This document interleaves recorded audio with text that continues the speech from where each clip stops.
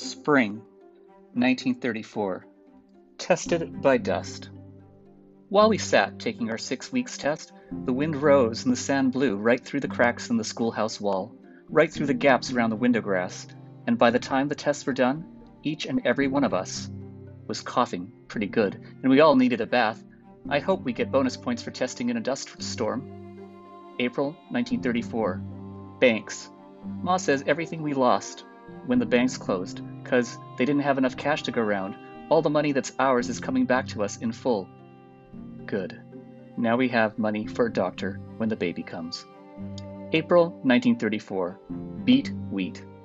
County Agent Dewey had some pretty bad news. 1/4 of the wheat is lost, blown away, or withered up.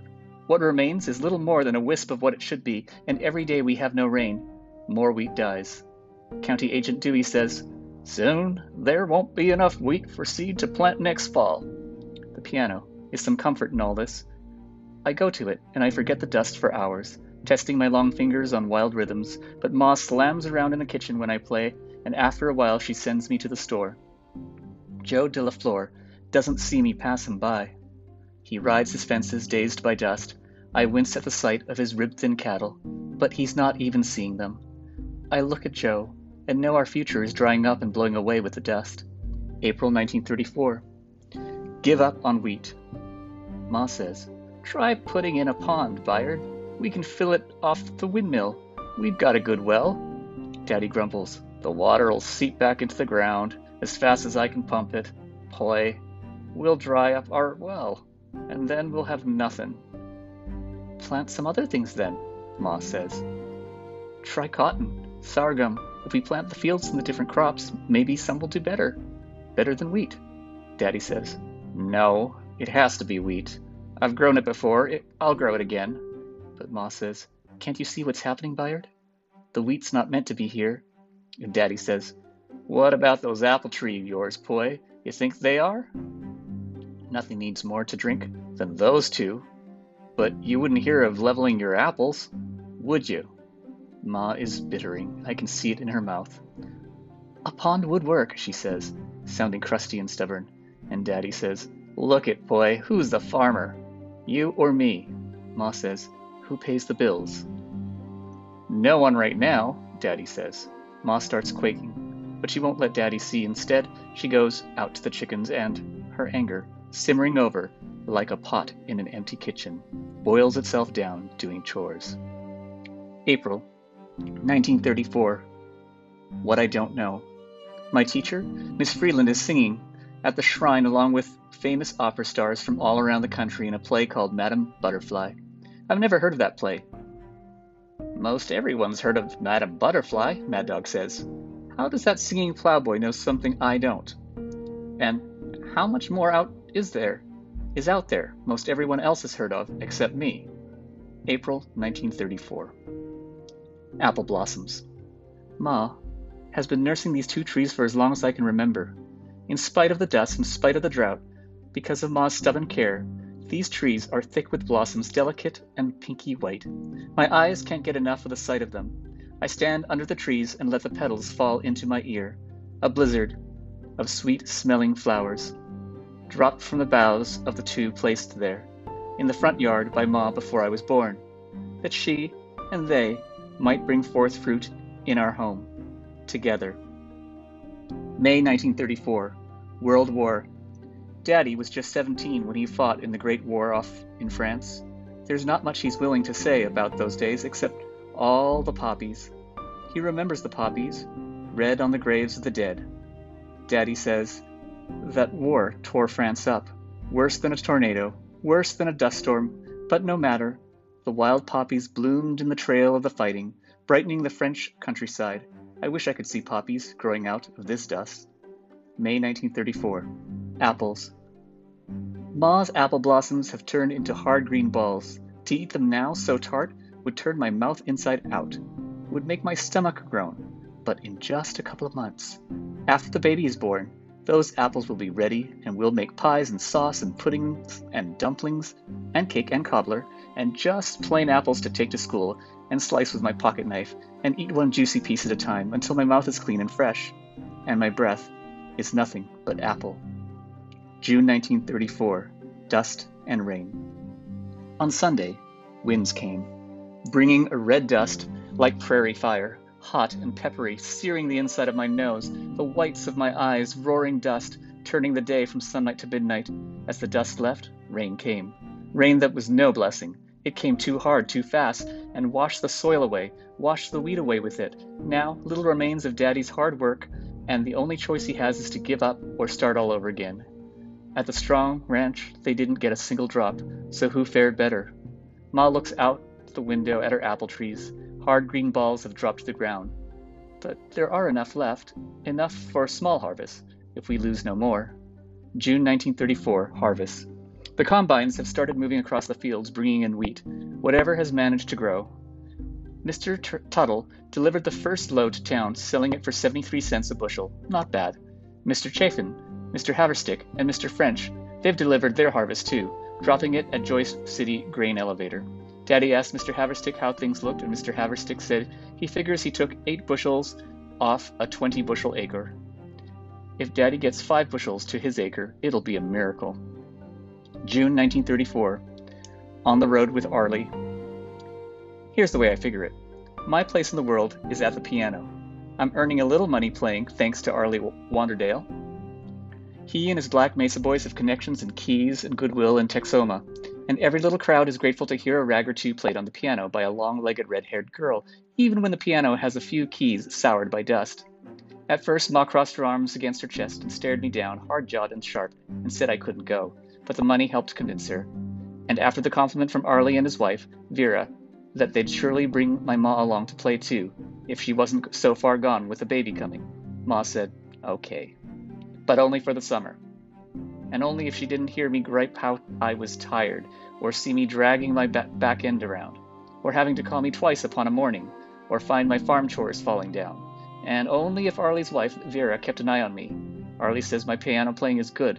I play a set of songs with the word baby in the title, like My Baby Just Cares for Me, and Walking My Baby Back Home.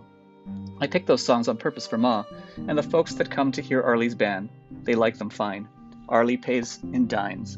Ma's putting my earnings away, I don't know where, saving it to send me to school in a few years.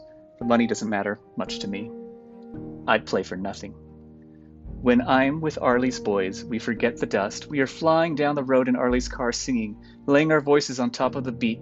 Miller Rice plays on the back of Arlie's seat, and sometimes Vera, up front, chirps crazy noises with no words, and the sounds she makes seems just about amazing. It's being part of all that. Being part of Arlie's crowd I like so much. Being on the road, being somewhere new and interesting. We have a fine time, and they let me play piano too. June 1934. Summer 1934. Hope in a drizzle. Quarter-inch of rain is nothing to complain about. It'll help the plants above ground and start new seeds growing. The quarter-inch of rain did wonders for Ma too, who is ripe as melons these days. She has nothing to say to anyone anymore, except how she aches for rain. At breakfast, at dinner, all day, all night, she aches for rain. Today, she stood out in the drizzle, hidden from the road and from Daddy. And she thought, from me. But I could see her from the barn. She was bare as a pear, raindrops sliding down her skin, leaving traces of mud on her face and her long back, trickling dark and light paths, slow tracks of wet dust down the bulge of her belly. My dazzling Ma, round and ripe, and striped like a melon. July 1934. Dion quintuplets. While the dust blew down our road against our house across the fields, up in Canada, a lady named Elzira Dion gave birth to 5 baby girls. All at once. I looked at Ma, so pregnant with just one baby. Can you imagine 5? I said. Ma lowered herself into a chair, tears dropping on her right stretched belly. She wept just to think of it. July 1934. Wild boy of the road. A boy came by the house today. He asked for food. He couldn't pay anything, but Ma set him down and gave him biscuits and milk. He offered to work for his meal. Ma set him out to see Daddy. The boy and Daddy came back late in the afternoon. The boy walked 2 steps behind in Daddy's dust. He wasn't more than 16. Thin as a fence rail. I wondered what Livy Killian's brother looked like now. I wondered about Livy herself. Daddy asked if the boy wanted a bath, a haircut, a change of clothes before he moved on. The boy nodded. I never heard him say more than yes, sir, or no, sir, or much obliged. We watched him walk away down the road in a pair of Daddy's mended overalls, his legs like willow limbs, his arms like reeds. Ma rested her hands on her heavy stomach. Daddy rested his chin on the top of my head. His mother is worrying about him, Ma said. His mother is wishing her boy would come home. Lots of mothers wishing that these days, while their sons walk to California where the rain comes, and the color green doesn't seem like such a miracle, and hope rises daily, like sap in a stem. And I think someday I'm going to walk there too, through New Mexico and Arizona and Nevada. Someday I'll leave behind the wind and the dust, and walk my way west, and make myself to home in that distant place of green vines and promise. July 1934. The accident. I got burned bad. Daddy put a pail of kerosene next to the stove, and Ma, fixing breakfast, thinking the pail was filled with water, lifted it to make Daddy's coffee. Poured it.